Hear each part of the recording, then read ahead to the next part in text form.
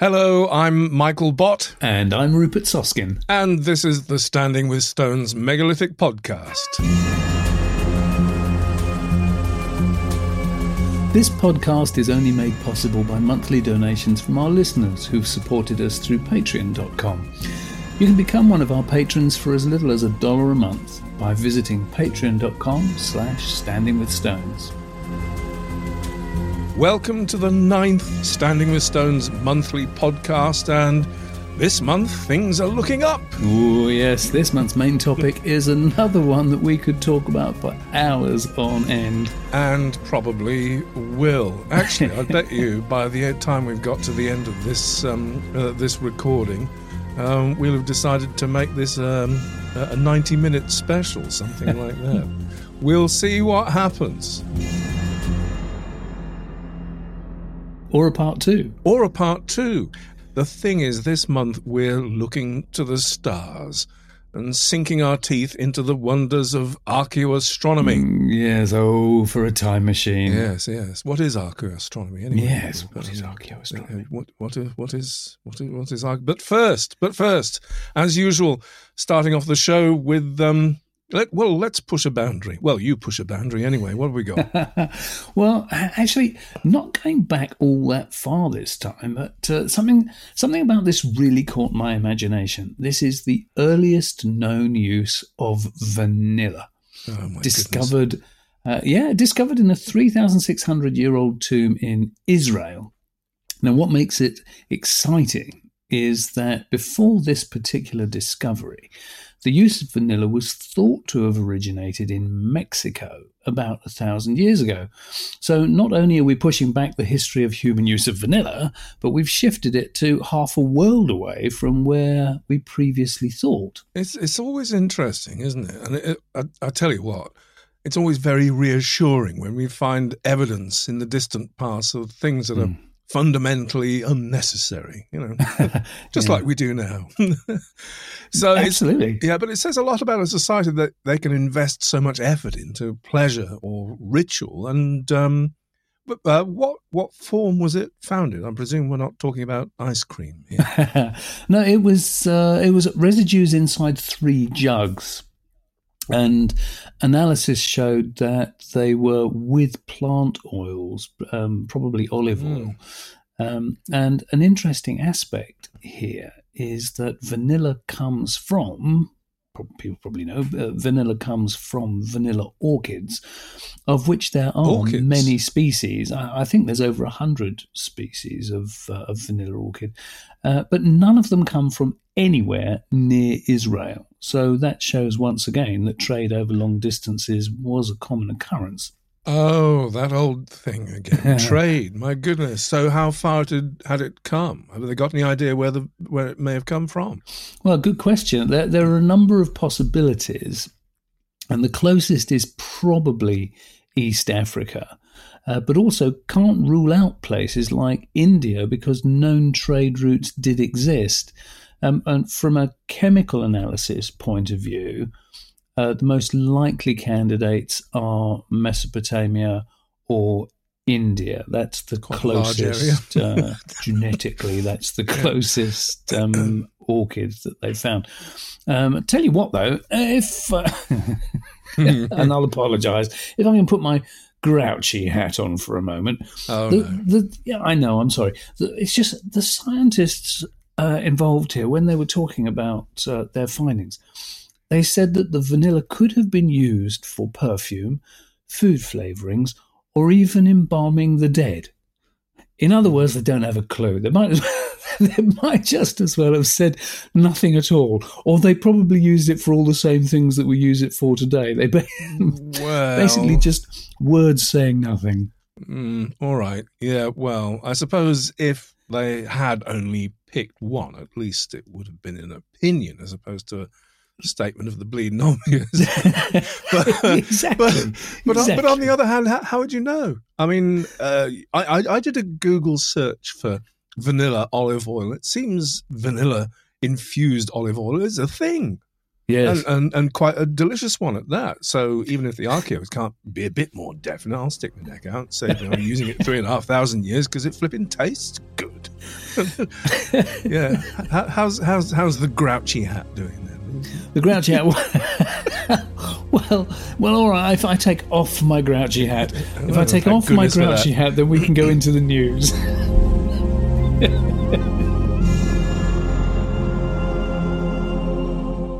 And having removed my grouchy hat, it's on to the news. So what's first up this month, Michael? Ooh, up being the operative word. Uh-huh. Now, this is very different. 9 podcasts in. This is the 9th podcast. How many times have we said this is very different? Quite a few. Yeah. Anyway, bear with us. I'm sure we'll be saying this is very different many more times in the future. But it always is. Anyway, archaeologists in the Middle East have found evidence for a cosmic airburst dating back 3,700 years, which they suspect wiped out a 200 square mile area north of the Dead Sea. Oh, wow. Okay, so by airburst, you mean like the Tunguska event? The Tunguska event, very much like that. Actually, tell us about the Tunguska event, because... What, in Siberia? Yeah. A bit of context required there. I believe 1908. Yes, indeed. And it flattened... I can't remember. It's something like, and I'm only going from memory here, it's something like 500 square miles, was it? 700, was 5 or 700, something like that. So although this is a lot smaller than the Tunguska event, a cosmic airburst is when a comet or meteor explodes before impact. So it creates insanely high temperatures in a very confined region. Rather than an impact that would cause far more widespread and catastrophic damage. So the findings came from both pottery and geology. The geology implies that the blast stripped away topsoils, which would have destroyed any farming and agriculture, obviously, as well as killing anything and everything in the region. And the surfaces of the pieces of pottery they found have been turned into glass. Wow. Apparently, fragments of zircon were vaporized, and that requires a temperature of at least 4,000 degrees Celsius. Wow. Which is quite hot. Just a little bit. So where was this again? It's a 200-mile area just immediately north of the Dead Sea. So, all this is very new and research is ongoing. Wow. Oh, interesting. It's interesting that that's the early dynastic period in Egypt when Saqqara was built. So that's the oldest of the pyramids, and it makes you wonder if anybody's looking into possible correlations in Middle Eastern art. I know that Egypt itself is a fair way from the Dead Sea, but can you imagine if that happened at night? If a meteor or a comet was coming down at night, that would have been visible for a vast distance. That would have created quite something. I bet they would have heard it too. Yeah. But as I said, the research is ongoing. So as always, there'll be links on the website if you want to find out more. It's funny how things come together. I have a find from exactly the same part of the world, but a fair bit older. And as is often the case, this is constant farming and ploughing. Really does tend to turn up artifacts from time to time, and this is from Hebron on the West Bank, and this find is a 9,000-year-old mask. Oh, yes, I think I saw this. But amazingly, it's carved from stone. Yeah. At first glance, I thought it looked like it was pottery. I thought it was made from clay. But no, it's stone, and it must have taken a fair bit of effort to produce. Do we know if it was meant to be worn? I mean, you'd think it would be too heavy. I mean, as I said, I've seen the photographs, but as is so often the case, it's so hard to get an idea of how it actually might feel in the hand, Yeah, well, it's funny, isn't it? The expression on that face, though, yeah. It's eerily expressionless, isn't it? With the outlines of teeth around the mouth. But it's a good point about the weight. I haven't read anything about how heavy it is. But it does have holes drilled in the edges, which would certainly imply that they're places for ties. It rather would. Although something that made me wonder, although the expressionless face, maybe they were even tied to corpses. It's just a thought. I don't know. It's just weird. Even a slightly morbid thought, Rupert. Yes, I'm sorry. Yes. Can't help it. Cheer up, mate. But this is the 15th of these to be found.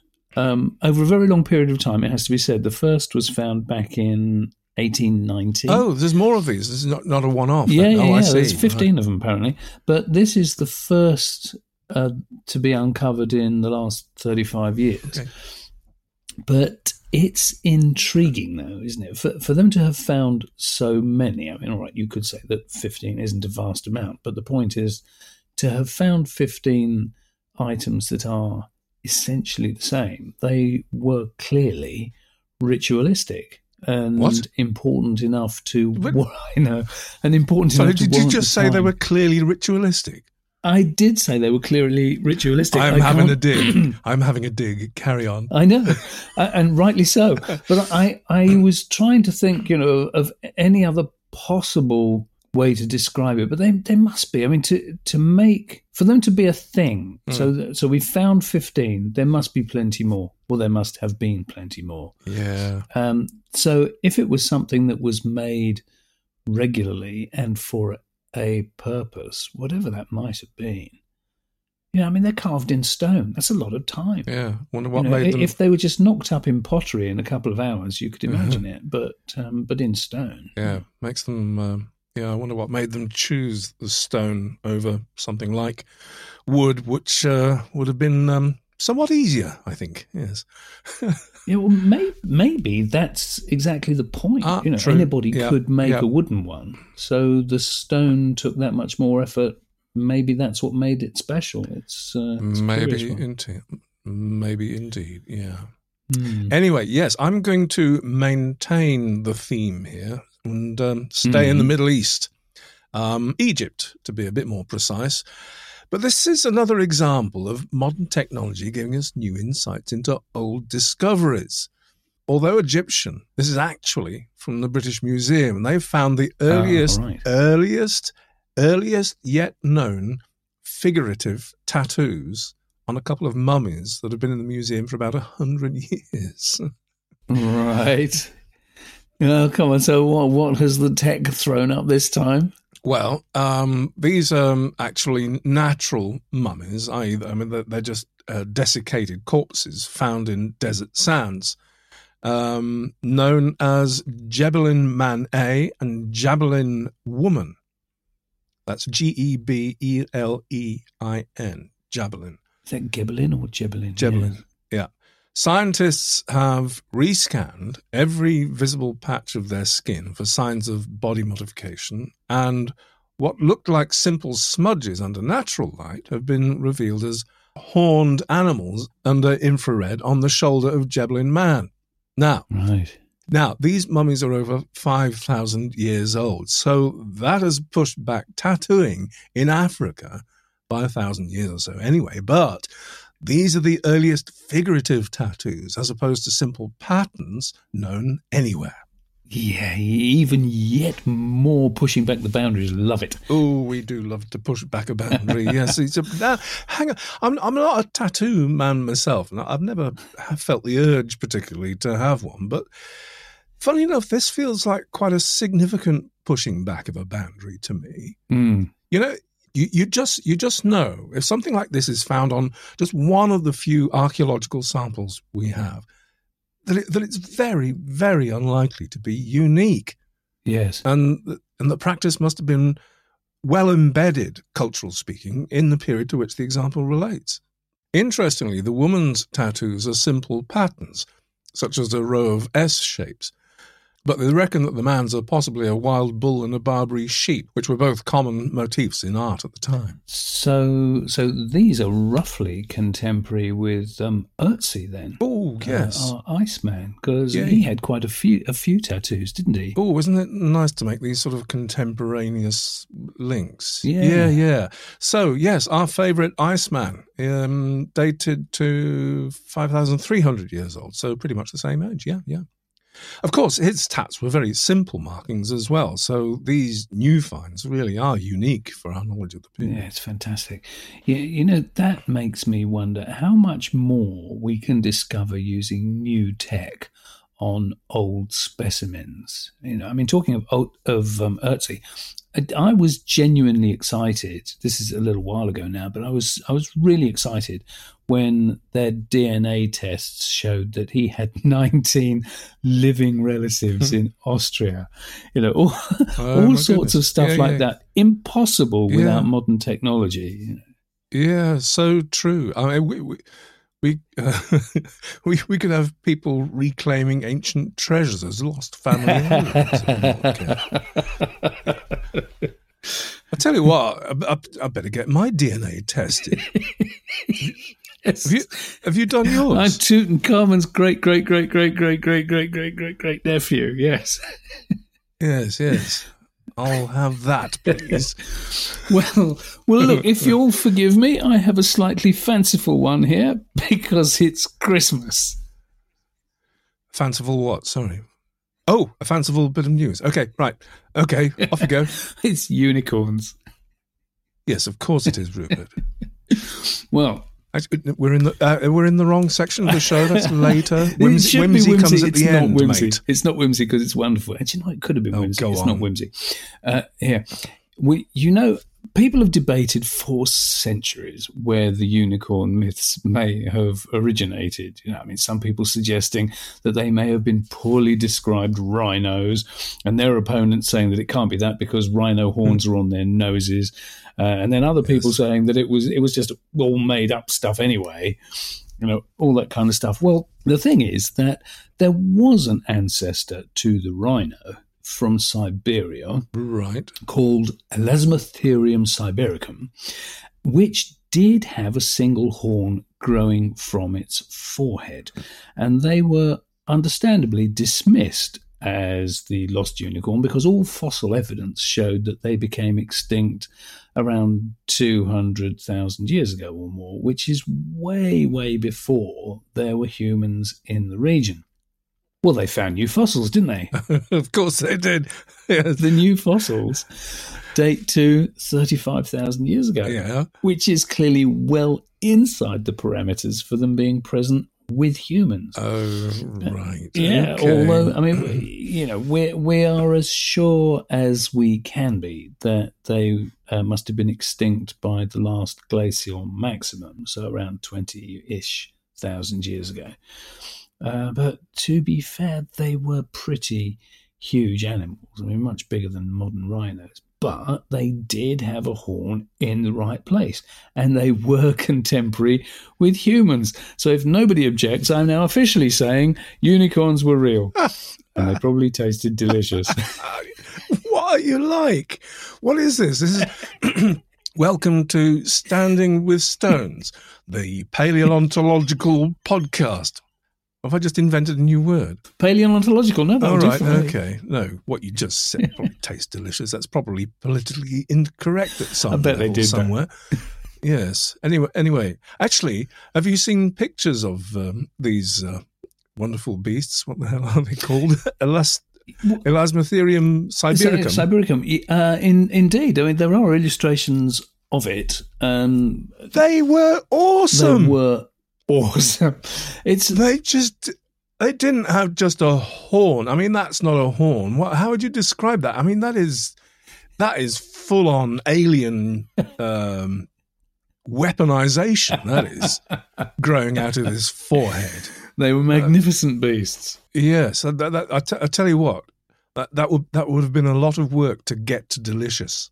Do you reckon? Confronting one of those. Well, if you can bring down a mammoth, I think. Well, look, we'll put some pictures of the beast. We'll do that. We'll do that. Yeah, in the show notes, and I think people might see that confronting one of these things might have been a little bit of a problem, no matter how delicious they might be. Oh, fantastic. Onward.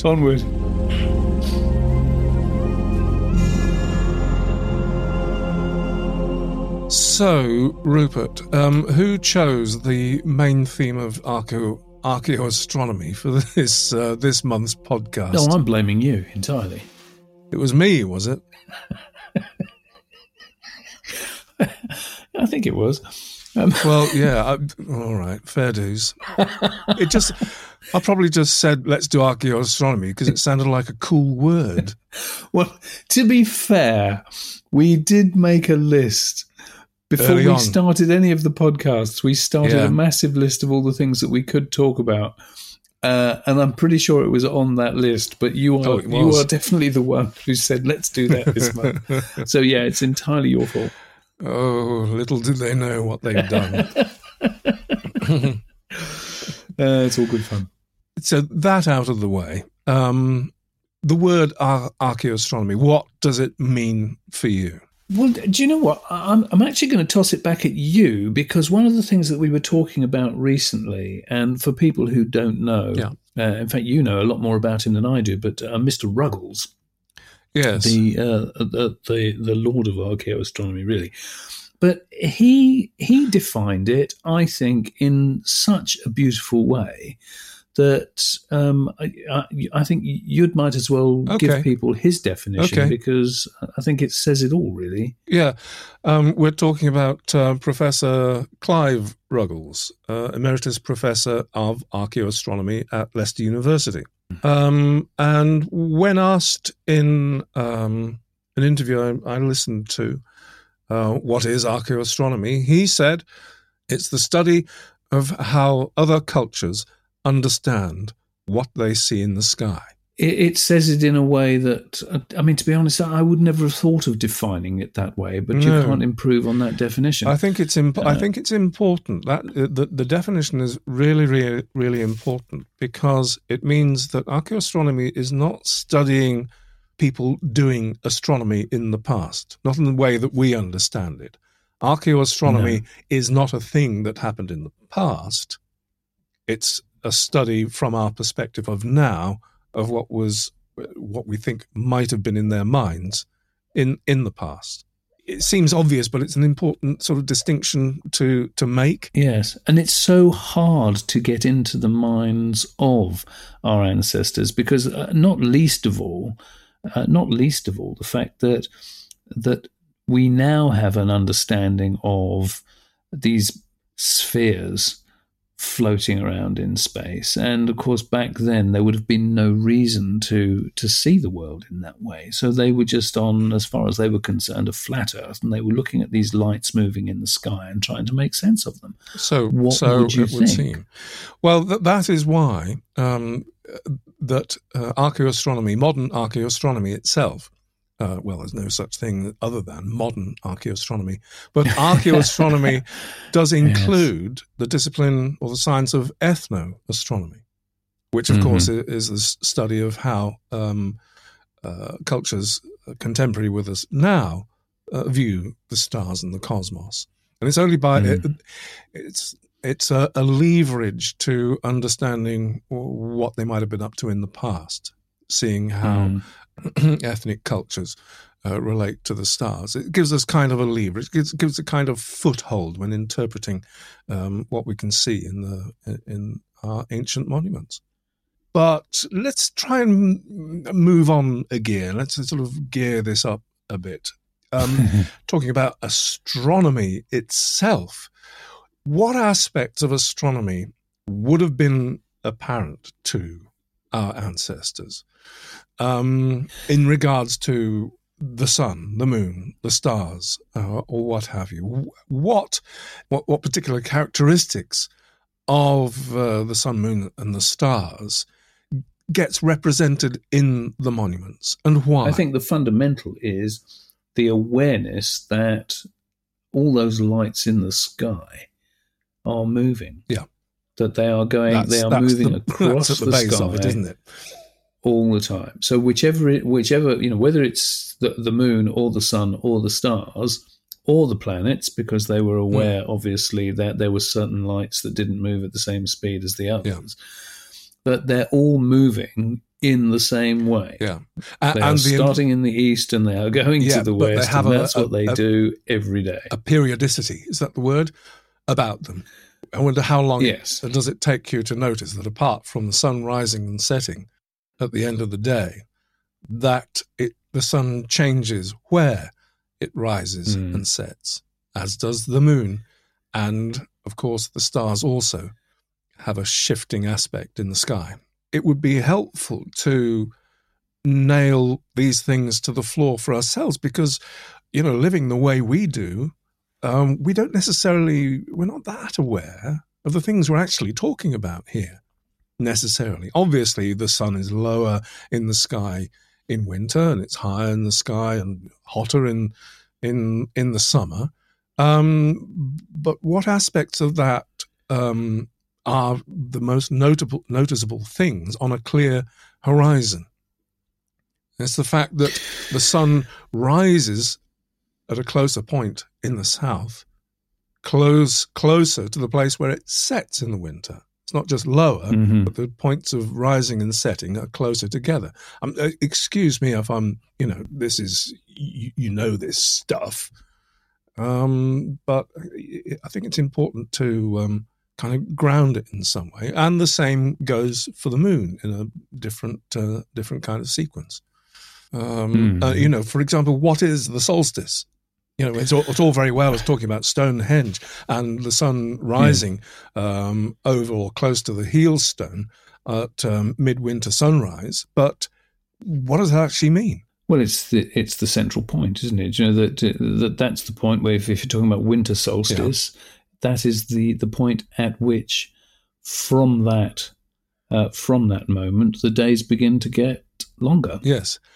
And the points on the horizon at which the sun rises and sets begin to get further apart again throughout the year until the summer solstice, at which point they start to come together again. And the same thing for the moon, although the cycle over which it happens is much, much shorter.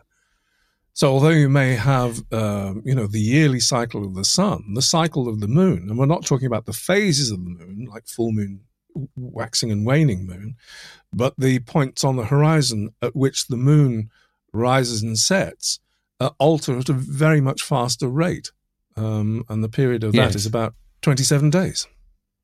Yes. Well, a lunar month essentially. So yes. I'm just trying to make sure that we've got a sort of little bit of an idea on our heads on the complications of what we're talking about. Not only that, of course, but in the last 5,000 years, the apparent the places where sun, moon, and stars will rise and set have altered over the past 5,000 years. The sun a little bit. Yes. The stars quite a lot. Essentially, it's just with the wobble of the Earth, the precession with that wobble of the Earth as it spins over 26,000 years. That wobble means that we have a shifting of the star that is directly above the North Pole as far as is possible to measure.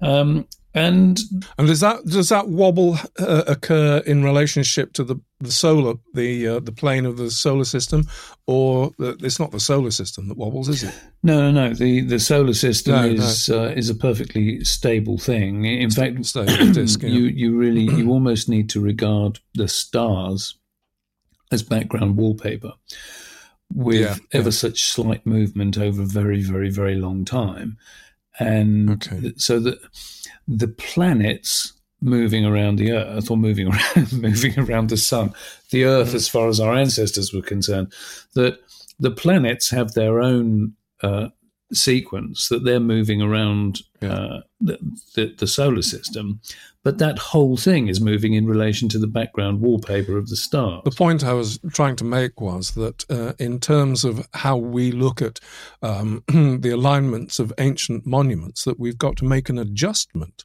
for that wobble, for that time.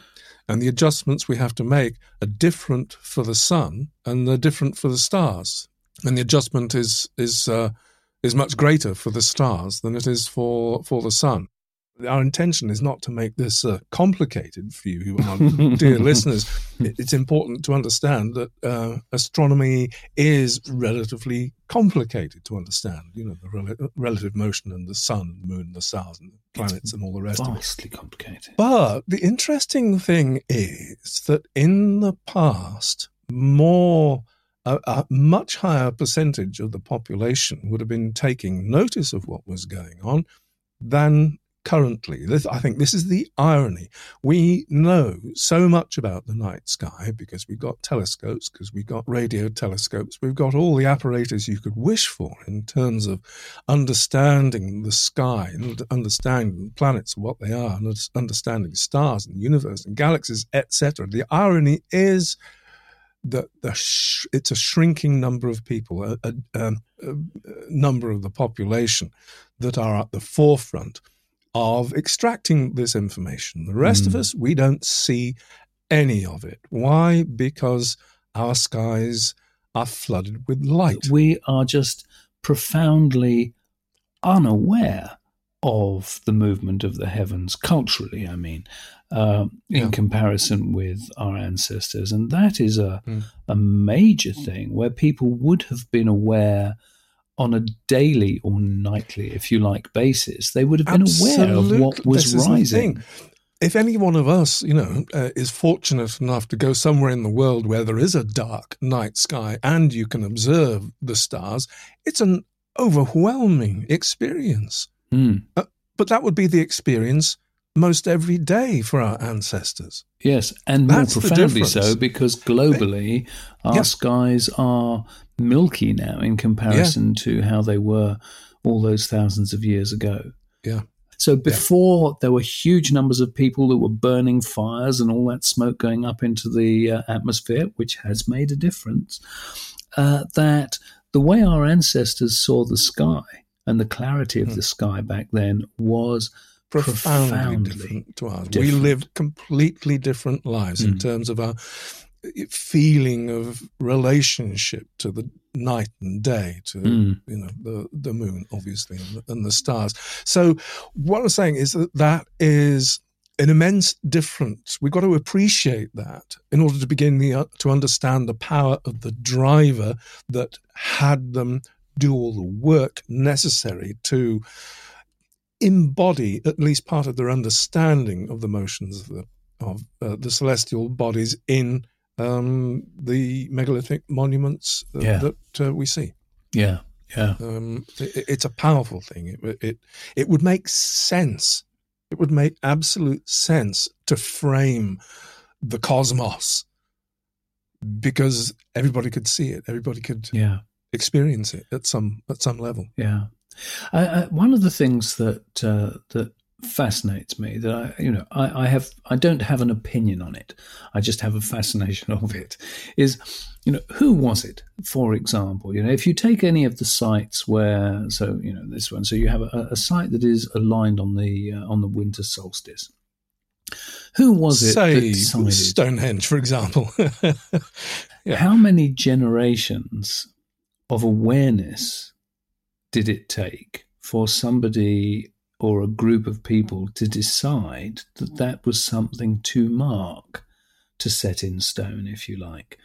Do you see what I mean? That it's like, absolutely. How many thousands of years had this been a thing? I remember saying some time ago in one of our podcasts, and having been at Mike Parker Pearson's talk, that he suggested that one original reason for Stonehenge being where it was, that by serendipity, a glacial scar across the landscape had an alignment, that where the Stonehenge Avenue is now was a natural formation, a glacial scar that had an alignment. So, that may have something to do with it, of, inverted commas, sacred nature of the site.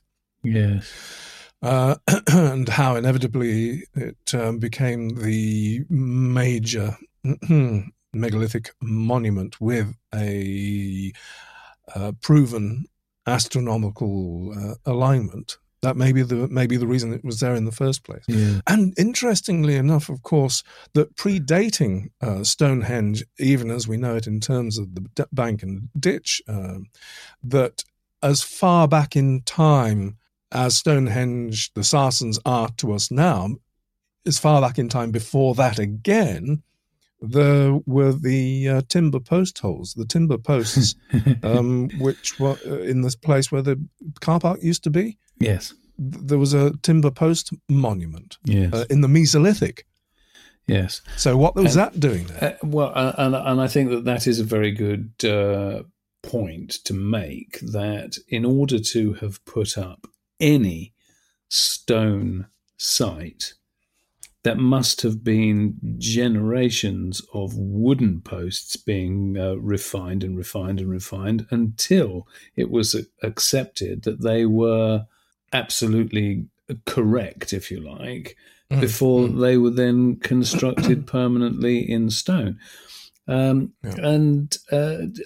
Yes, post holes. It's another of the glories of modern technology that the more we can do geophys on any number of sites and find that there were post holes here and here post and here holes, and here, yes, because it gives you so much information, and it's something that it's invisible. So I think that it gives you a much greater sense of the passage of time and how our ancestors were actually constructing things really rigorously, making sure that they'd got it right before they started hauling vast tonnage into place.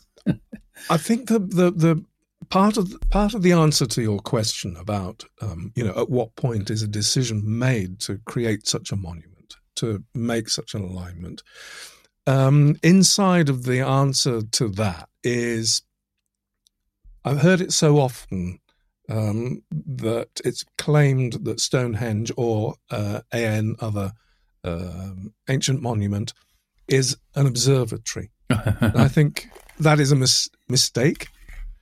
I agree. Whatever the purpose of putting a monument there and aligning it in such a way is not a way of finding something new out.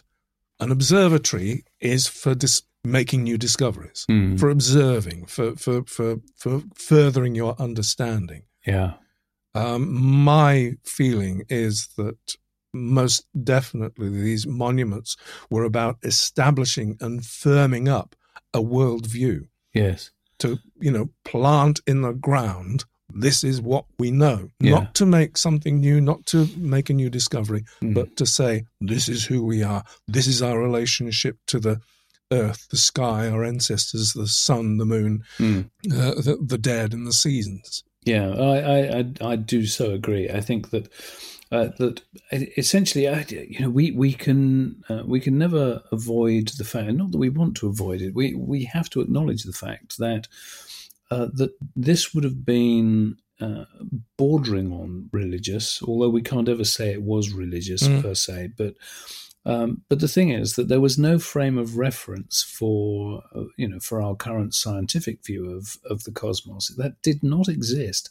And so for our ancestors to mark the passage of the heavens, it's a completely different mindset that, as you say, they're making sense of, whether it's being reverential or not. We can't say. I know that there is, we have a tendency to attribute everything to spiritual beliefs and what have you. Well, we don't know that. We can guess that, but we don't know that. But they're still marking what they can see. They're making sense of the universe with this, and I say universe from our perspective, not theirs. That they're making sense of the heavens, and so, as you say, and it's a very good point that calling it an observatory is a bit of a leap. It's an as above, so below thing. I think is it fair to say that? Yes, absolutely. I think it's about encapsulating a worldview. And also about power, I think, to a certain extent. The more firmly you can establish your direct relationship to the cosmos, nature itself, and put yourself at that pinnacle, at that interface, that's a very, very powerful thing. Yes, and in actual fact, that's a very good point, probably, to talk about things like, the light box at Newgrange or the Clavercans, or if you could at winter solstice, if you could capture the sun's light and, if you like, drive it into a chamber in the depths of a passage tomb or what have you, that would be an incredibly powerful thing to have done. But also in terms of reaffirming not only the relationship of the person buried there, but also of establishing the relationship of the whole community to nature, or to whatever that worldview encompassed. Oh, it's an interesting thing talking about Newgrange, because, of course, it is a one-off. It is referred to as one of the proving sites of the fact of astronomical alignments. But actually establishing that a site does have an astronomical alignment is fraught with difficulties. Not this establishing, that a particular something points at a particular point on the horizon, because anything points at anything. Yeah, absolutely. But, it's establishing, well, that stone aligns with that stone, and that's where the sun rises on this particular date. Is that coincidence or not? Do you know what? I think that's a very good point, and I think the only example that I can think of where we haven't really been able to make much sense of it, but nevertheless that there is sense to be made, is Callanish, and that's because... Well, that's another one-off, because it is so precise. But carry on. Yeah, well, no, I was only going to say, because I'm not talking about the way it relates to the moon rolling across the landscape. I was actually thinking more about the way some of those stones have been cut into angles. So you get a little box shape here, and it lines up with a box shape on a stone on the other side of the site. Yeah. So you know that they did that deliberately, because there's no way it can have been an accident. And so all you can say is, well, that it does line up with something, but you haven't yet been able to find out what. And of course, the problem there is going back to what you were saying earlier on, that when you have a movement of the stars because of the precession over however many thousand years, that to actually look at that notch lining up with that notch, well, okay, but pick a time.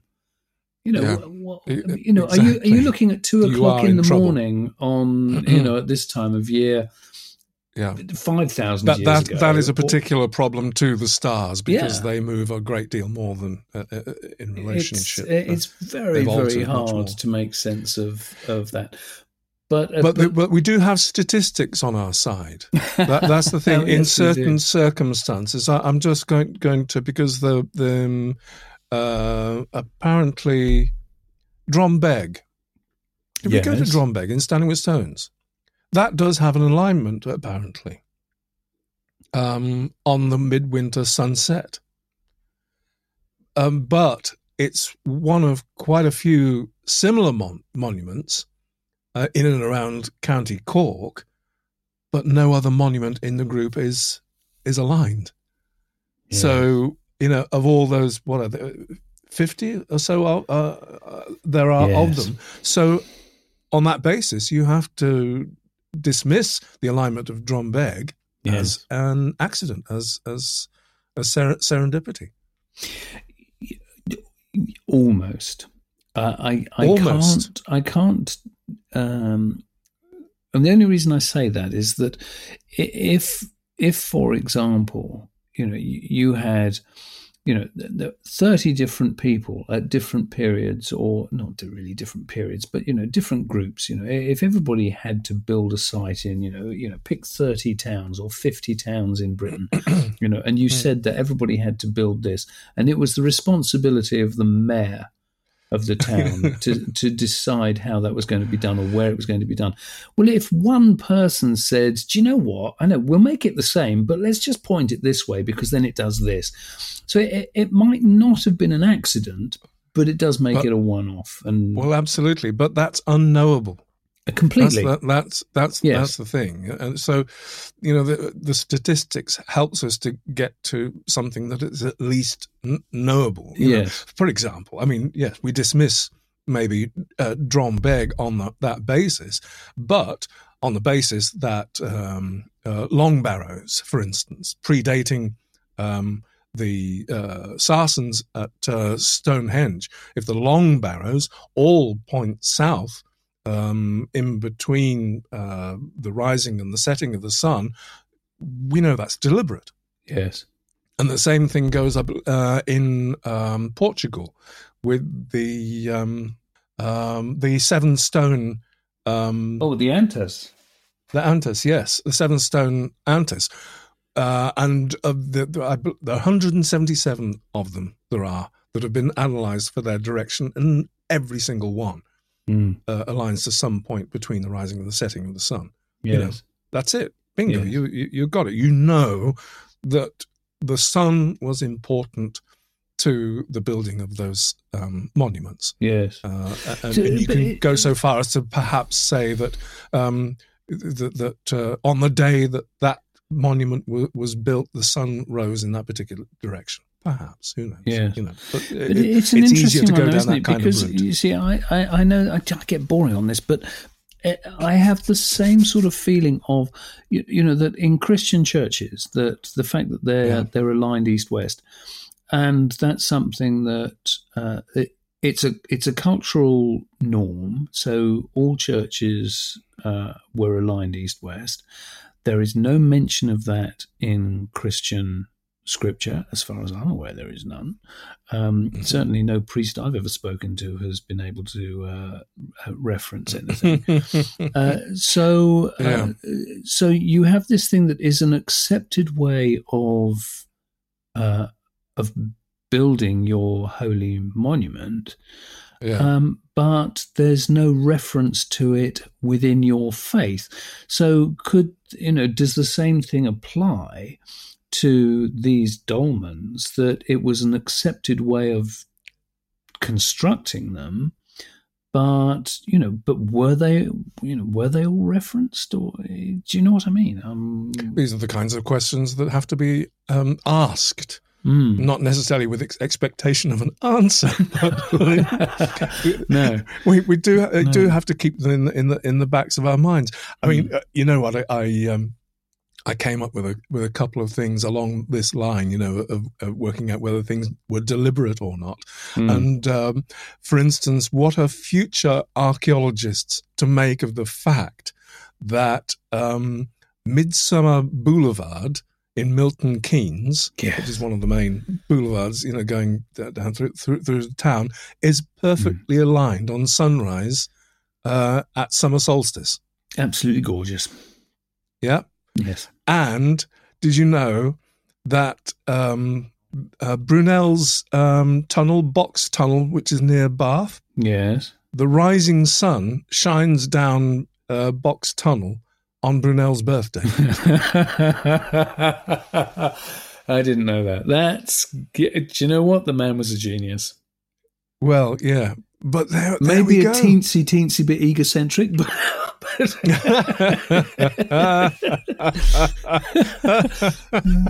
but Mr. Brunel, the train needs to arrive. Wow. So, I know what I'm doing. Yes. Yeah. Wow. Yeah. Yeah. I wonder how long it took him to plan that. Yeah. So Stonehenge is, obviously established as having its alignments and being purposely built to align with the solstice. Oh, by the way, did you know that there are concentrations of offerings in the Aubrey holes at the most southerly and northerly moonrise positions. I didn't know that either. That's quite.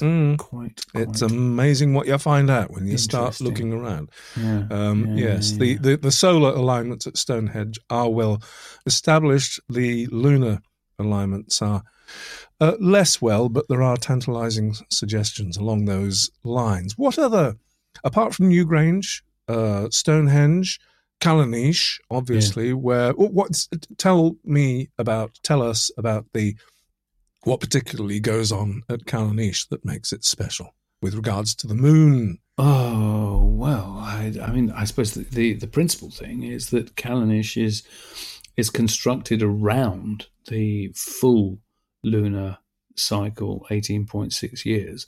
That what do they call the landscape? So the hills behind Callanish, in the distance behind Callanish, it appears to be a reclining woman, and they call her. She has a name. I'm sorry, I can't help you there.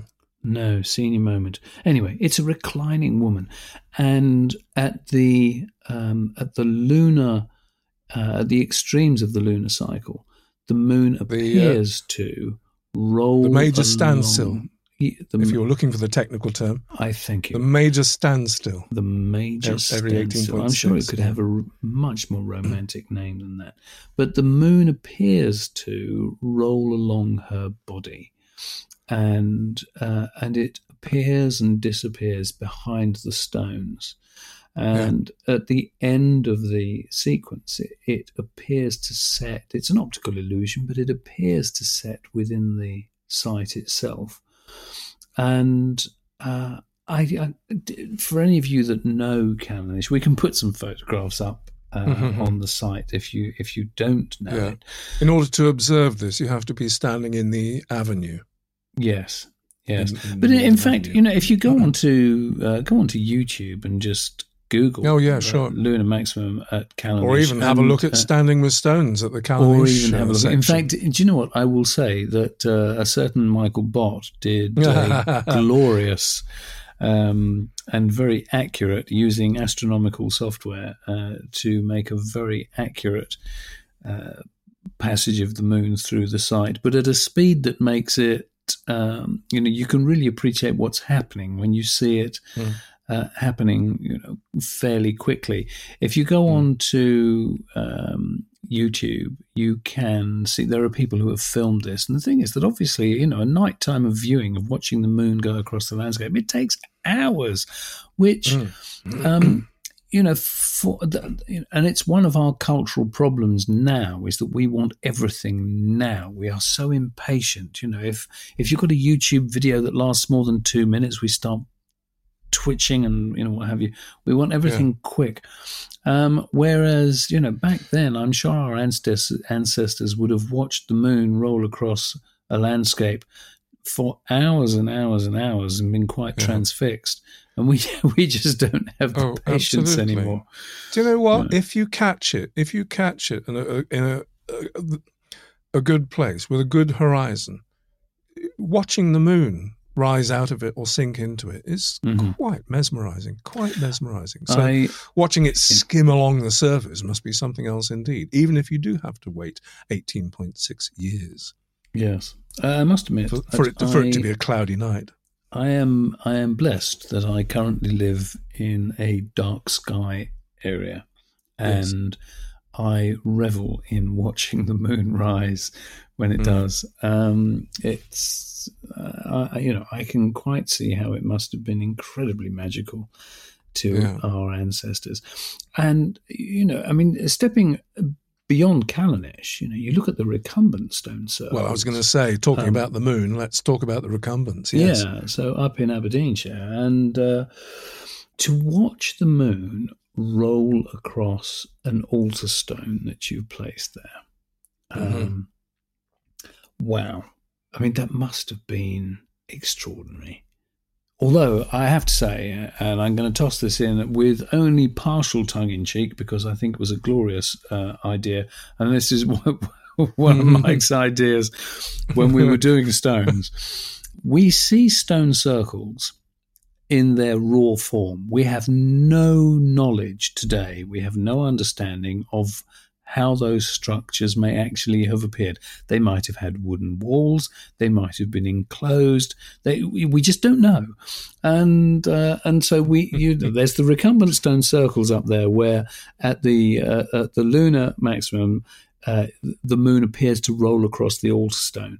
And Mike had this wonderful idea that, well, I imagine, though, that that's an internal building. And actually the altar is a big window, and you're looking out, and it's almost like a cinema screen. And so you're all sitting indoors, and suddenly the moon appears. And it's like you're indoors watching a movie, and you can sit indoors and watch the moon roll across the altar stone, and then it's gone. Magic. Neolithic IMAX, mate. Absolutely. And I love that idea. I think it's, and there is, it's utterly plausible. That's the thing. Don't know if it's got that many legs, but anyway. It's got as many as any other. Tantalizingly, Diodorus of Sicily. Diodorus of Sicily? Diodorus, the Greek historian. Yes. In the 1st century BC, mentions a northern island dedicated to Apollo, who returned every 19 years and skimmed the earth at a very low height. Did he? He did. Now, most people took that as a reference to Stonehenge, but that fits Callaniche much, much better. But he actually did say that. He mentioned that. That's... golly gosh. That's actually remarkable. I never knew that at all. Mm. No, neither did I until I started doing a bit of homework. Yeah. Yeah, it's amazing where this work takes you. Wow, I tell you. okay. The important thing to understand about, that this only happens up there is that it's only at those latitudes that the moon does behave in this way in regards to the horizon. And that's the glory of the latitude, that it's very, very specific. If you go further north, the moon isn't visible. And if you go further south, it never skirts the horizon.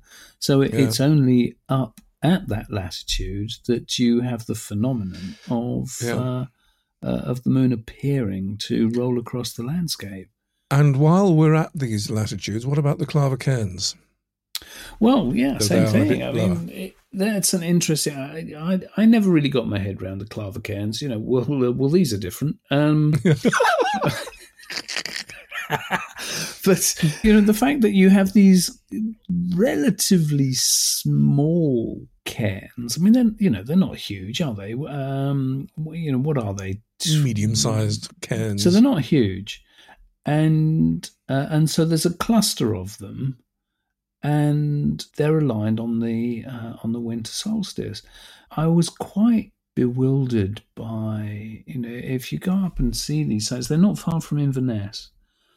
And you go up and look at these cairns, and the thing is that in the ground, in the, just the vestiges of them left in the grass, that there are these rays of stones. Oh, they're like these cobbles. Ridges. Oh, yeah. Yes. Yeah. That they're clearly very, very deliberately placed rows of cobbles.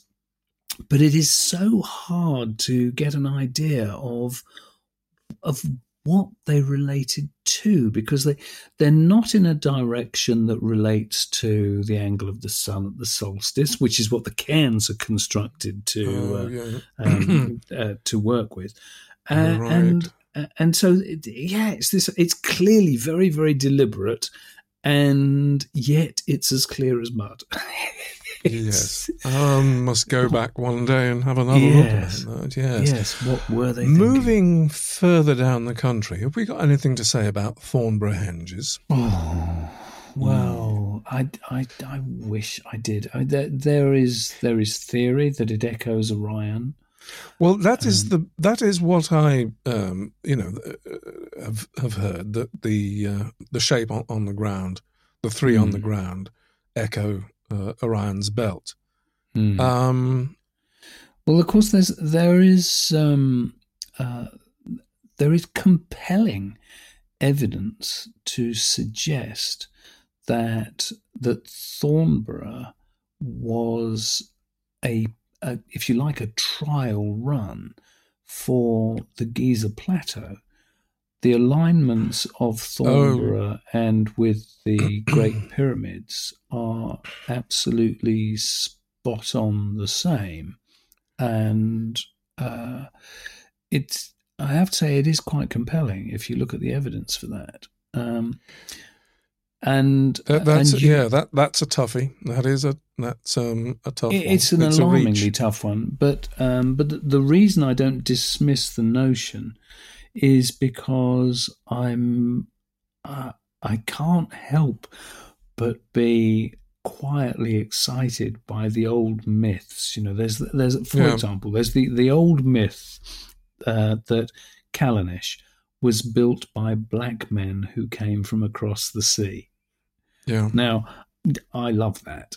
Now, of course, we mustn't avoid the fact that that in some cultural terminologies, calling or referring to people as black men, sometimes it's simply referred to hair color.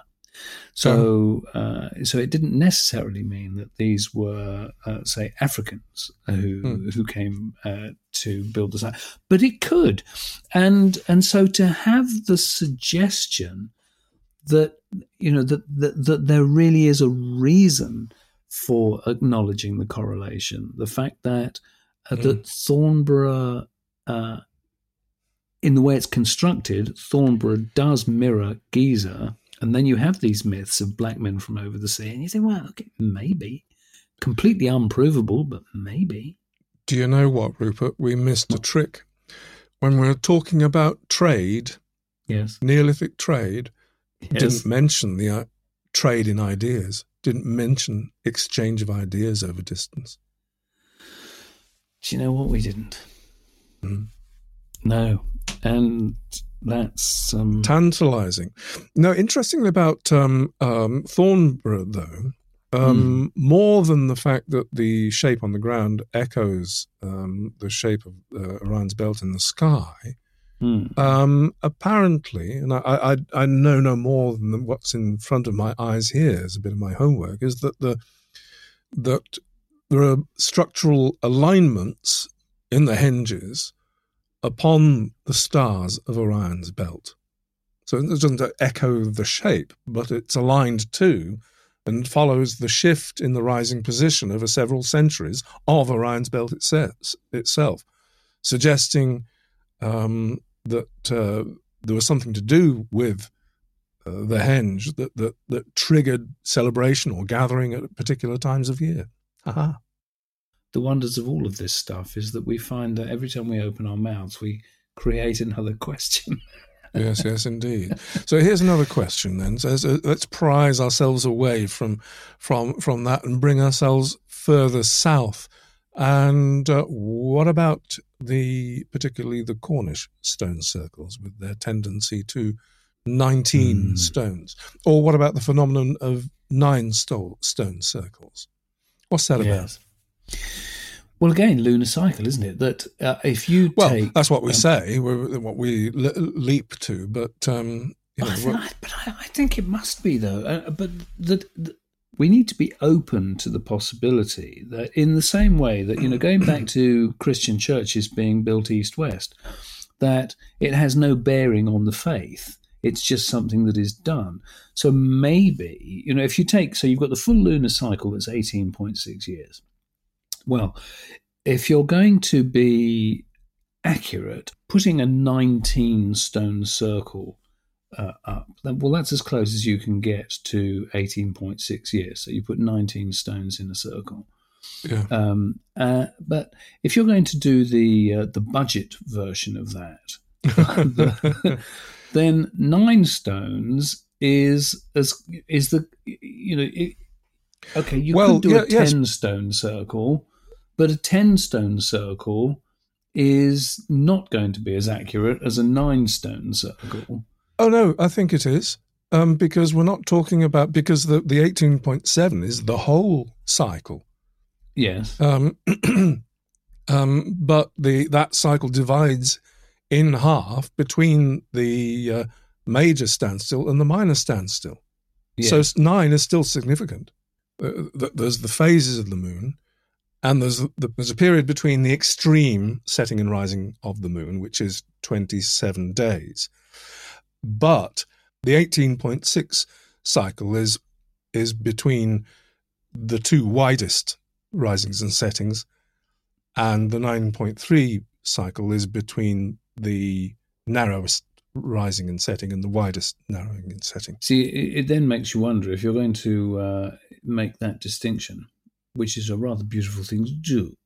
But if you're going to make that distinction, then the inference is that the 9-stone circle isn't the budget version of the 19-stone circle. Yeah. It's the minimum versus the maximum. Yeah.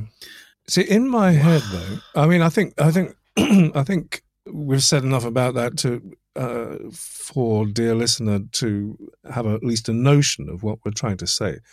But the further complication, or the problem that I have in my mind with using rather large stones to mark this thing, is that the difference between the widening and narrowing of the rising and setting points is quite small. It needs precise observation. Yeah, well, you see, I have a thing here. I'm quietly convinced. No, I'm not convinced. That's not the word. But I have quietly confident, listeners. Quietly confident. I'm quietly confident that we're looking at, whenever we look at stone circles, we see what's left. We don't see the full monument. We don't see the full construction. And I have a suspicion that within the stones, there was a movable wooden structure. And I think that it was the movable wooden structure that refined the gap, because that was movable. So you've set the stones. So it's not the stones themselves, it's the gaps between the stones that is relevant.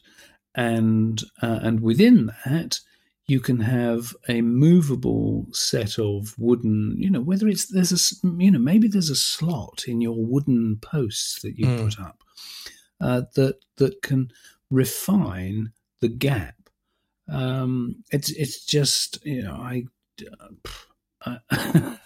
Yes, I'm not so sure myself, because I think we're still into an observational problem to do with a circle, and wherever you may position yourself to make an observation in a circle, that is precise enough to mark, shall we say, if not observe, to mark the differential between the major and minor standstill. It's such a small thing that making, however, 9 I'm perfectly willing to accept that 9 stones or 19 stones could be used as a mnemonic for, to remember where you are in the cycle once you've got your starting point, and to look at it that way. But for observing and refining that observation, or even, I doubt it. I don't know. I'm a bit skeptical about that. The thing that I just fall down on, though, is why does it matter? Yeah. Why apart from the fact that to have observed that it took 18.6 years to make a difference, because you would only notice it if you were up at the northern latitudes. Mm-hmm. You wouldn't notice it further south. Oh, right. It really does get, Yeah. So down in Cornwall, for example, it I can't imagine that being something that would have originated down there, because it wouldn't have made any odds. It would have to have been something that was culturally imported. And so it is back to that thing. Well, so what?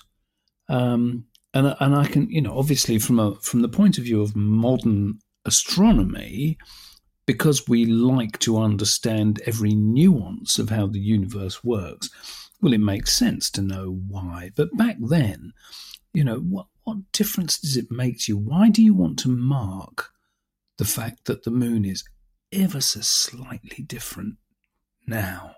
Why? Unless it's that thing of, is it the spiritual side of things where you're relating to the moon in a almost a personal way? Yes, I think that's absolutely it. I think going back to the fact that our ancient ancestors has a completely different relationship to the night sky than we could almost possibly conceive, because it was there. It was in their faces. Yes, it may have got darker at night. The sun went down, but boy, did the sky light up again. With such a fantastic spectacle. It had to be, in their souls, in their bones, this cycle, this repetition, cycle of life and cycle of seasons and death and renewal, and the sun coming up and the moon coming up and going down. It was so much more part of their lives than it can ever be for marking us. The positions of the moon during a monthly cycle, for example. Fair enough.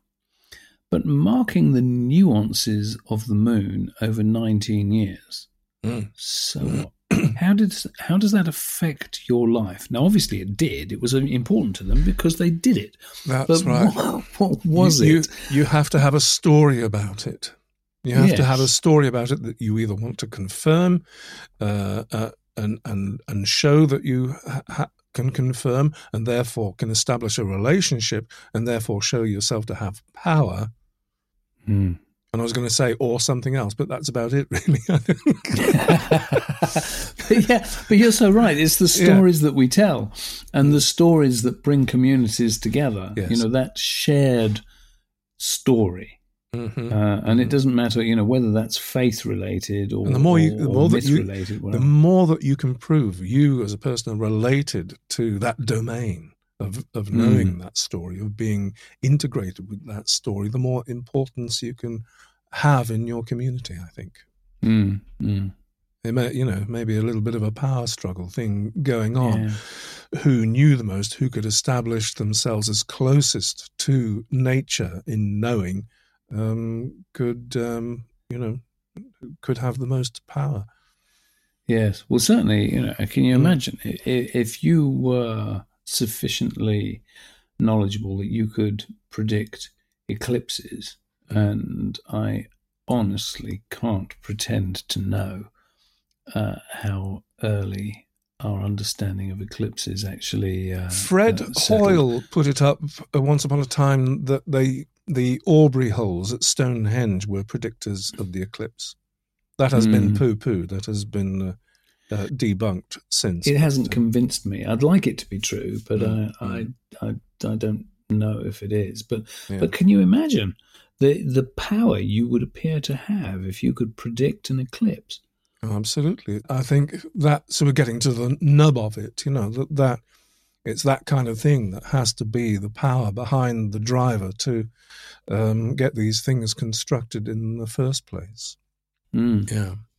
And actually, mentioning Fred Hoyle, we kind of come a little bit full cycle, though, because although that theory has been debunked and shown to be not true, i.e. the Aubrey holes as predictors of the eclipse, this theory came out round about the time, I can't remember, 60s, 70s, but this was the whole raison d'etre for the existence of archaeoastronomy in the first place, is Fred Hoyle, a well-known physicist and astronomer, comes in and stamps his feet all over the area of where previously the archaeologist had only had sway. So, and this was happening with Professor Tom up in Scotland as well.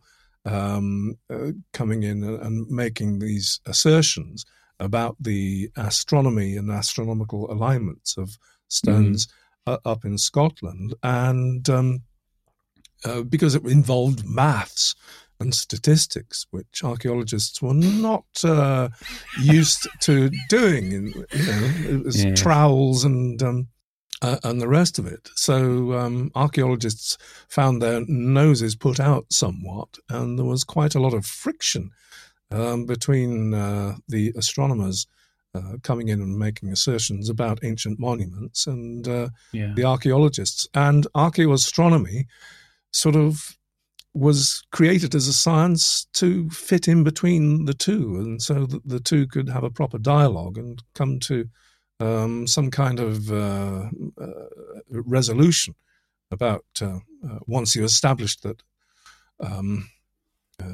astronomical alignments are there, then how far you can go in interpreting them, and to create a balance between the two. It's an extraordinary thing with archaeology, just how much, in fact, more than any other science, really, that it's an interpretive science. And I think one of the glories of the modern technology that it's becoming increasingly a measurable discipline.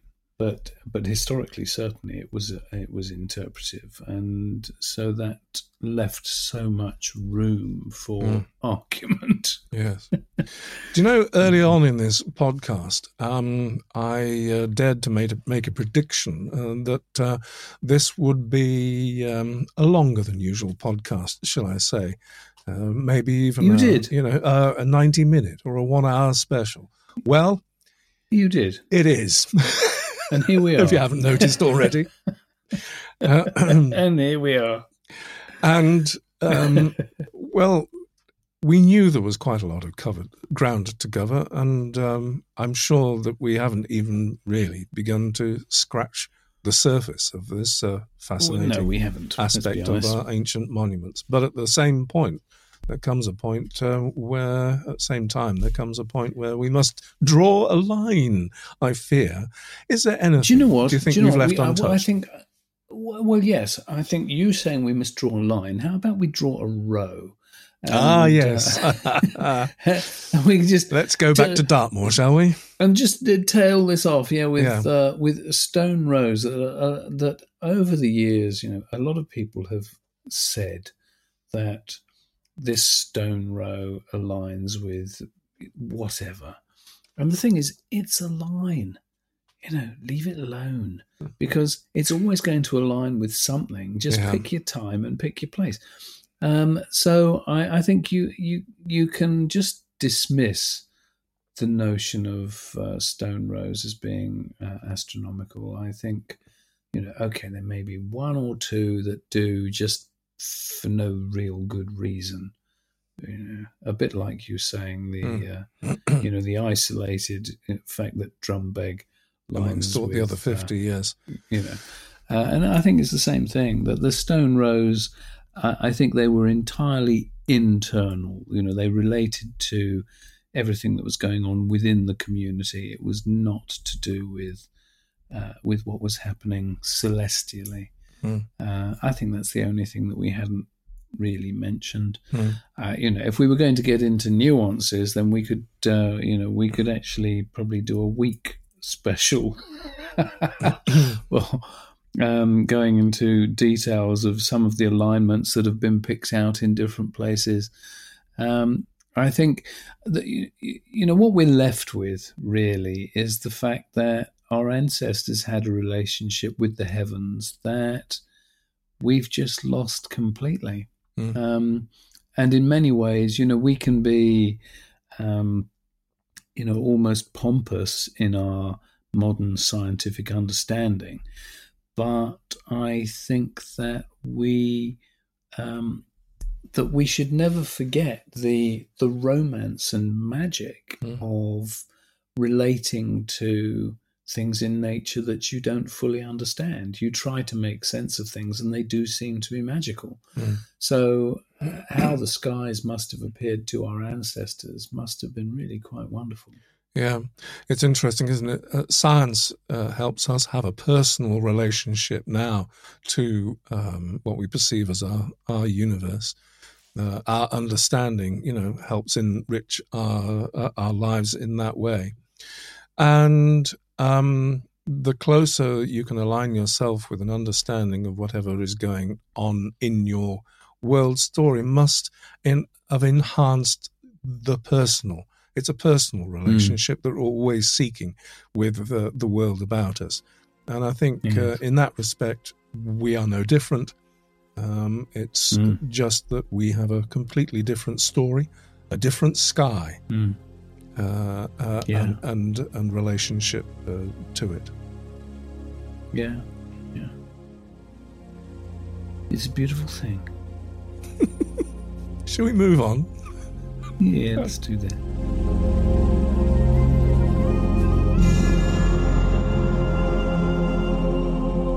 Flipping heck. Did you know you knew anything about archaeoastronomy before we started that, Rupert? I don't know nothing, mate. I don't know nothing. No. I did do some homework, but I'm absolutely amazed that we got 2 words out. Whether it makes any sense or not, only time will tell, and our dear listeners, I guess. Yeah. Yes. Anyway, this brings us nicely. It brings us in timely fashion, perhaps, to question time. I suppose it does. Yeah.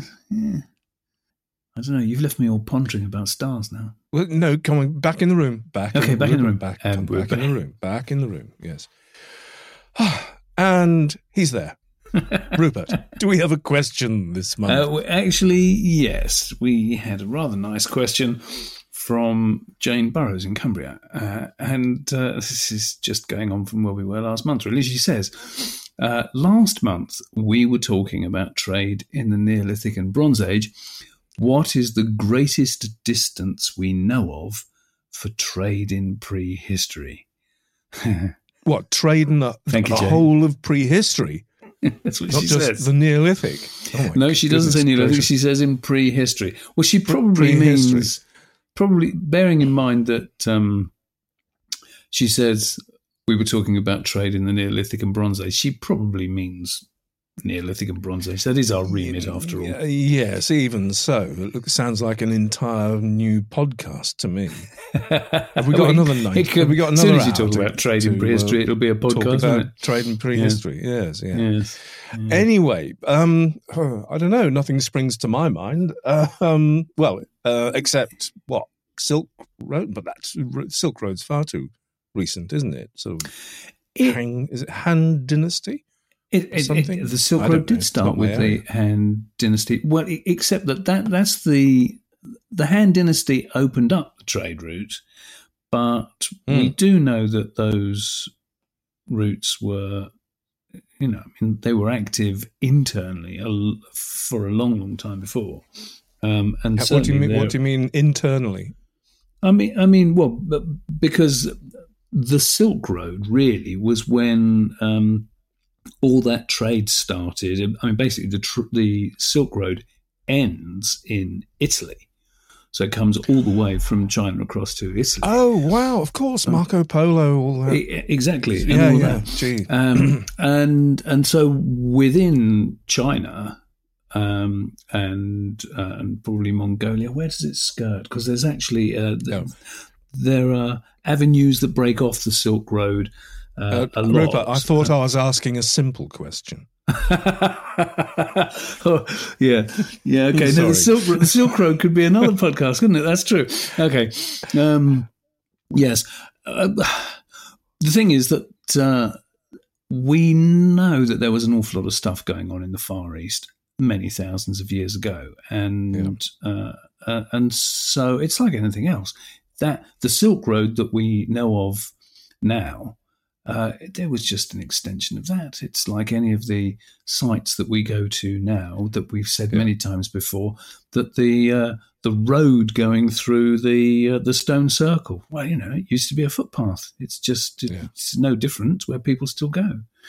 Yeah. But actual trade, more specifically to Jane's question, actual trade, I think, we were saying last month about the axe trade, and certainly we know about the Italian Alps, the axes, the jadeite axes from the Italian Alps. That's quite a long way. All roads lead to Italy, then. That is quite a long way. Actually, do you know what? You saying all roads lead to Italy. Well, here's another one. And this is for me, it's a lovely example. Well, that's right. Well, hold on a minute. All roads lead to Rome. I mean, well, yeah, actually, almost. Because one of the things that brings to mind is, one of my soapbox things for. I'm sorry, yes. Listeners. I'm sorry. All right, I might go off on one. The thing is that one of the wonderful things that's happening. Jane Burrows, you didn't know what you were doing when you asked this question. One of the wonderful things that is happening because of modern technology is that an awful lot of the things that were dismissed by academia as being nonsense or fanciful or what have you, that technology, because we can actually, chemically analyze stuff, it's proving things that were often conjecture. And one of the really interesting things, and what made me think of it when you said all roads lead to Italy, and therefore by extension Rome, is let's not Rome but Pompeii. Now, one of the things about Pompeii that has always been an anomaly is that there are mosaics at Pompeii that show pineapples, and pineapples only come from South America.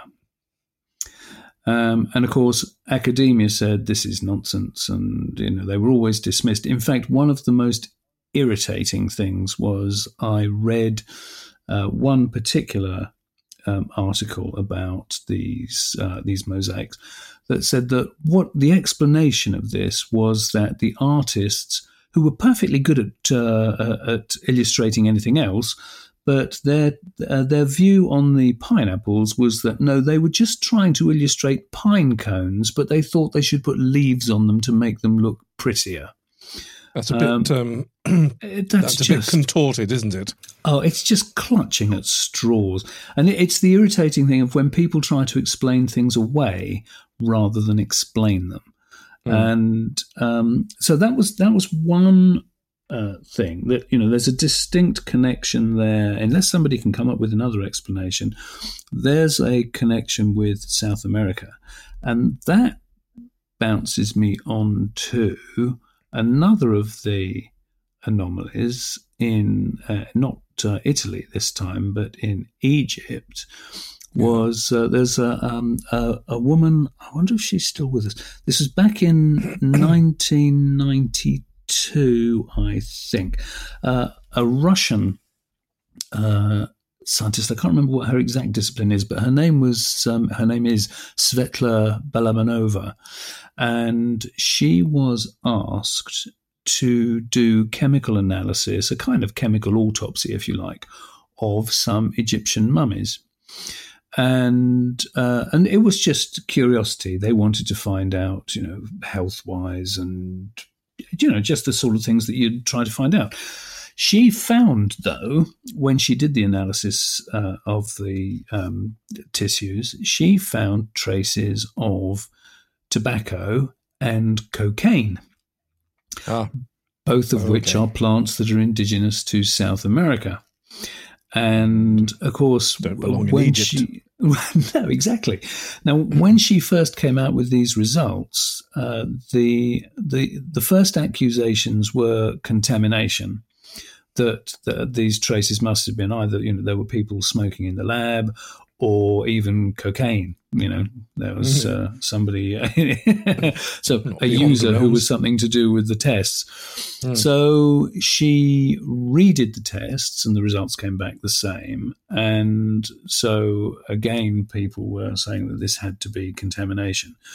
So for the third set of tests, what she did was test hair follicles. and hair shafts. And the thing about particularly hair shafts is that if you find those traces in the shaft of hair, it means that the chemicals had to be consumed, if you like, while that person was alive, because hair, once it's actually grown out, the hair in itself is inert, it's dead. And so the results came back the same, which proved categorically that the cocaine and tobacco had been taken into the body during life. Now, there again, unless somebody is going to say that that cocaine or the coca plant, if you like, was actually found elsewhere, has since become extinct, and the only place we now know of it is in South America. It's not totally beyond the realms of possibility, although you'd think that we would have found traces of it before now. But the point is that there again, that is a very distinct connection with the Americas. Okay, maybe there is another explanation, but the thing is that you can't avoid the fact that sometimes the clearest answer is very often the correct one. Yes, Occam's razor. Exactly, and it doesn't seem. One of the other things about trade was that for years, in fact, even now, it still goes on today, that academic archaeologists, particularly, tend to cling to the line that man didn't cross the Atlantic in prehistory. Now, there's a wealth of evidence to show that man did, and certainly if you go back to the last ice age, the maximum, you could follow the ice sheet, which is what Inuit do. Even now, you follow an ice sheet. It's land. So if you can skirt an ice sheet, fishing as you go and camping out on the ice at night, then you would just be going across a landmass to get to the Americas. It wouldn't be crossing the Atlantic. So it's there is a lot of aspects to global travel that are dismissed because we see them with modern eyes instead of how the world must have looked a long time ago. And then I could bang on for hours. The Polynesians used to lash very big canoes together, and they could travel hundreds of people in these canoes that were lashed together. And we know that they traveled thousands of miles. Well, if you can do that in canoes, I think the longest record that we know of historically is that they did 2,000-mile journeys. Well, if you could do 2,000, you can do 4,000 or 5,000. It's silly to say that it's not possible. Yeah. Silly to say that it's not possible. We can't put a number on what is the absolute longest trade route that is established and known, but these are absolutely tantalizing bits of evidence that suggest that trade, well, call them routes, inverted commas, were much longer, much, much longer than we would have thought possible. Yeah, indeed. Do you know what? I'll shut up. But it's just an interesting thought, though, to tag on to that. Is it makes you wonder if trade did happen with South America, then did it come? Did you have a tradesperson, if you like, who brought his goods from South America to Egypt, or did it travel hand to hand to hand to hand to hand across the thousands of miles? That's something that Jane wanted an answer, not more questions, Rupert. I'm sorry, Jane. It's always more questions.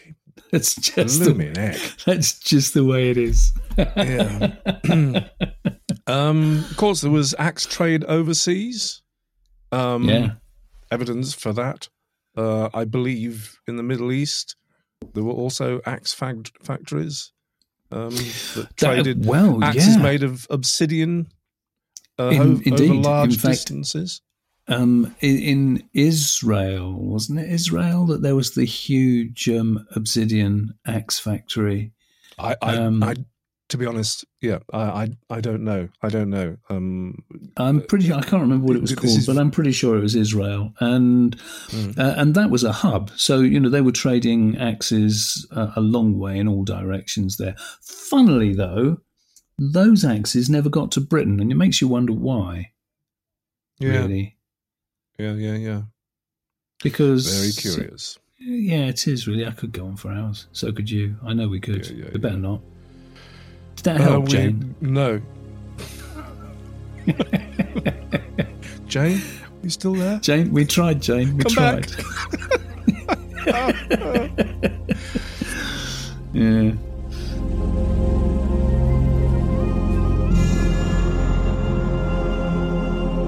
No, we need to talk about something serious now.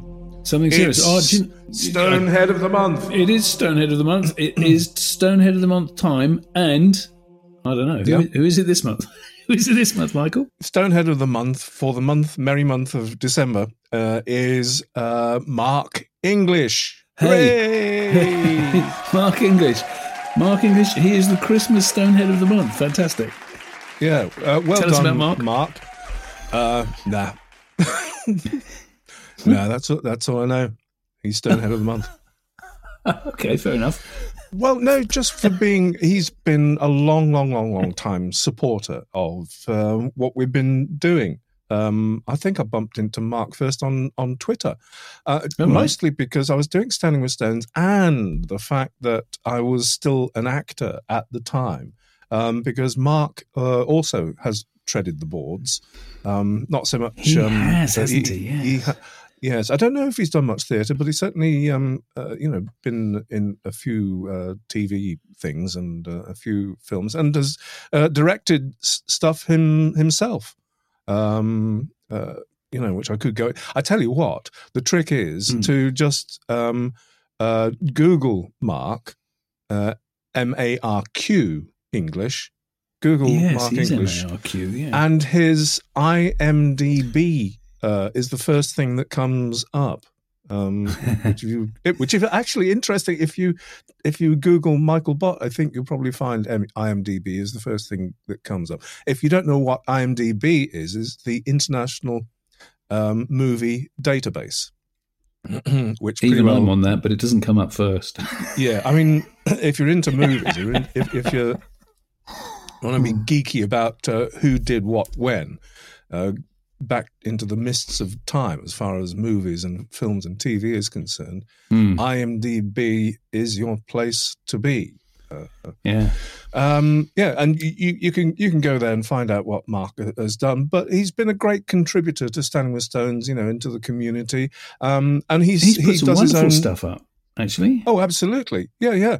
And he's got his own series of vlogging series, walking the North Downs at the moment. I think if you go to find Mark on YouTube, you'll find that. But he's always posting really lovely stuff. His most recent one was Wes Kennett, wasn't it? That he did Wes Kennett. I was going to say Wayne Smithy, but that would be a lie. It was Wes Kennett, indeed. Yeah. So Mark English, Stonehead of the month. Congratulations, Mark. Stonehead, and a jolly good chap all round. Thanks for being one of the team. Yes. Oh, talking of Stonehead of the month, we were thinking about sort of slightly altering the parameters by which we made a judgment more, and sort of making it more about what specifically people have posted in the Standing with Stones community. We haven't quite thought that through, but watch this space. We may sort of encourage you to contribute a bit more. We may sort of use Stonehead as a bit of a leverage to get you folks to putting more stuff on the community. We might do that, making it more like a bit of a Blue Peter badge. Yeah. Yes. Good thought. Anyway, with that, onward, ever onward. Everyone, do you know what? Well done, Mark. It's now time for Whimsy.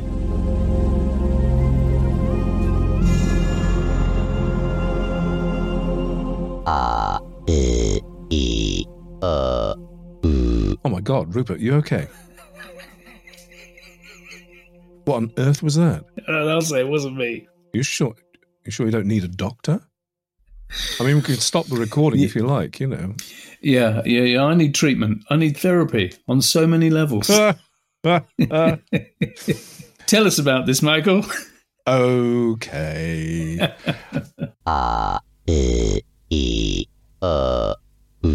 That, believe it or not, was the recreation of how it is thought Ötzi the Iceman may have sounded in life. Our favourite Iceman sounded like Yes. Sid James on a bad day.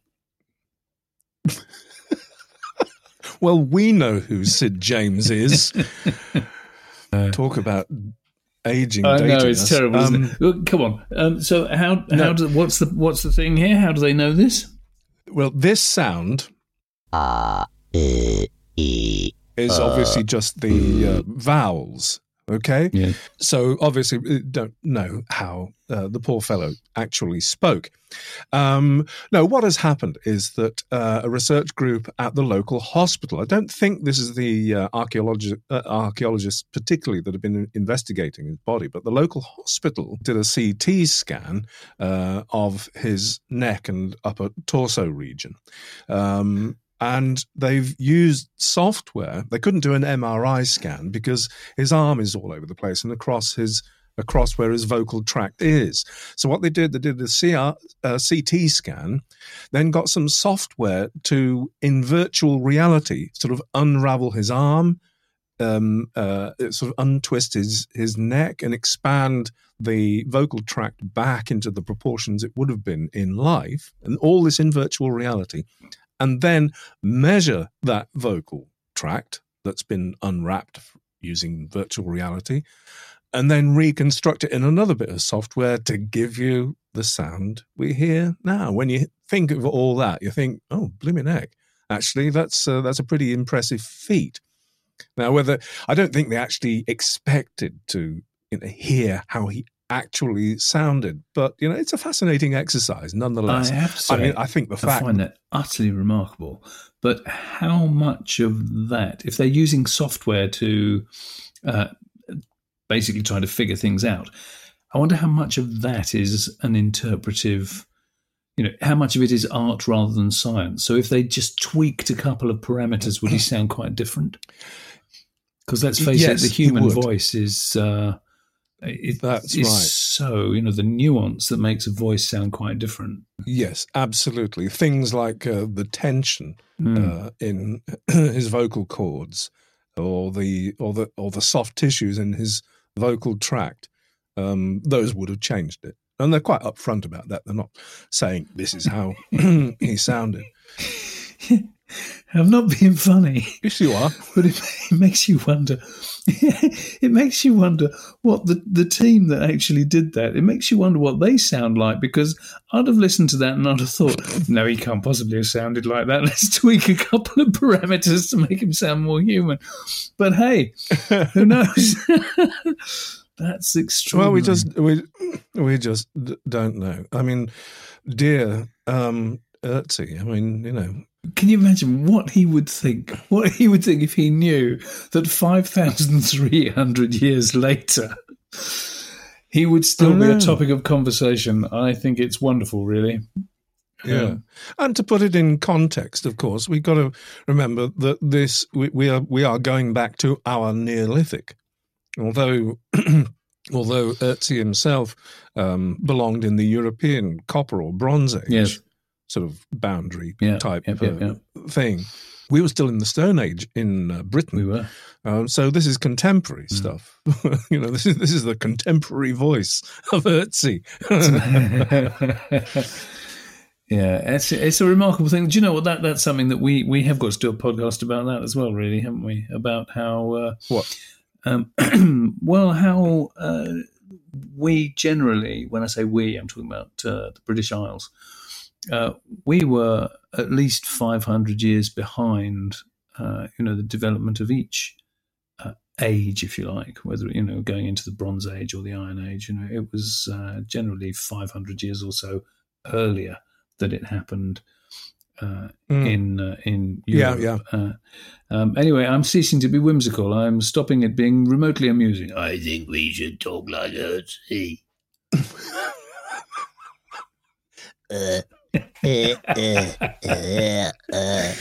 Actually, that's not too far off, is It's not too far off. So, dear listeners, yes, obviously, it sounds like it's a scientific experiment, but it is in the realms of whimsy. It doesn't really I think get it's us funny. anywhere, does it? It is a whimsical. Yeah. It is a whimsical experiment. Yeah. So, well done. Yes. Who was it again that did it? Do you want me to really find the name? No, go on then. No, don't then. No, it's the. We'll put it in the page notes. No, I know. I will. Oh, I will. Can you do it now? I can. It was the ENT department of Bolzano General Hospital.